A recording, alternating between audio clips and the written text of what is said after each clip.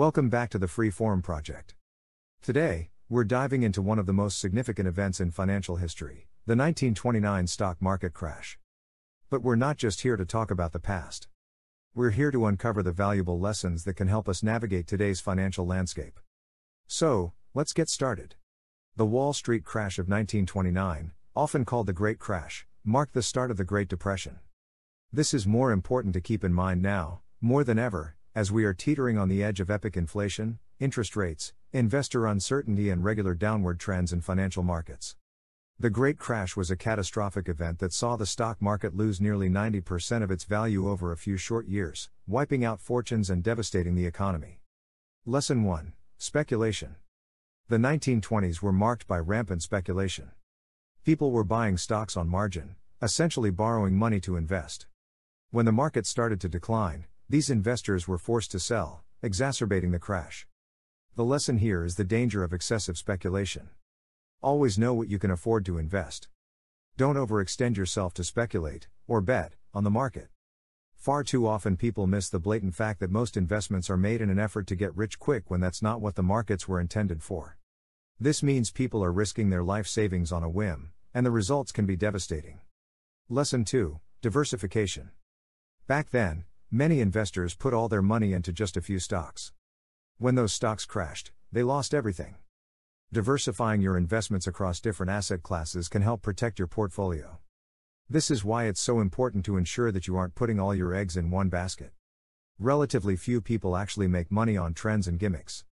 Just because something looks attractive, short-term, doesn't make it a sound investment. Any responsible financial expert will tell you that you should have a healthy balance of investment vehicles. Lesson 3: Emotional investing.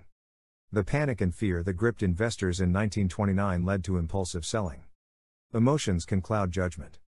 Having a well-thought-out investment strategy and sticking to it can help you avoid making decisions based on fear or greed.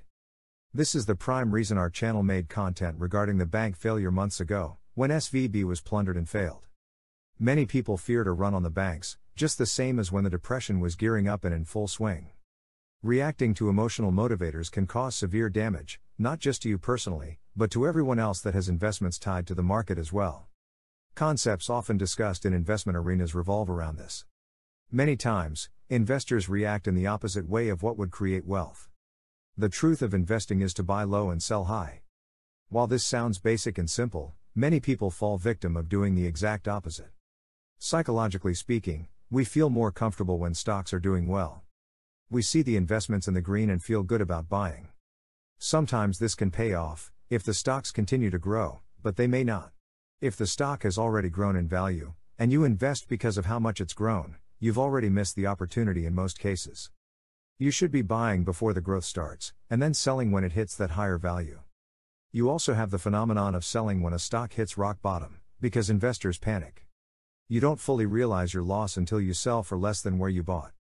There are circumstances that this has to happen, cash out, so to speak, so that you can move on and try something else. But when it comes to life savings, you have to steel your resolve and wait. Lesson 4: Regulatory reforms. In response to the crash, significant financial regulations were put in place, including the Glass-Steagall Act and the creation of the SEC. These reforms were designed to prevent excessive speculation and promote market stability. Just keep that in mind as we move forward. We are likely to see more changes in the regulatory environment as this crisis continues to loom, and when we do inevitably exit from it. We need to be aware and cautious as investors and voters, understanding what they will seek to change and how it will impact us. As a side note to this topic, consider the legislation being talked about now, which will benefit huge corporations and could possibly eliminate credit card rewards for consumers. If you aren't familiar, you should head over to the website, Hands Off My Rewards, and check it out. We should all be fighting to dismantle this proposal that will hurt consumers. Lesson 5: Long-term perspective. While the crash and the Great Depression were devastating, those who stayed invested eventually recovered their losses. This underscores the importance of a long-term perspective in investing. The markets are cyclical. The only true factor is time.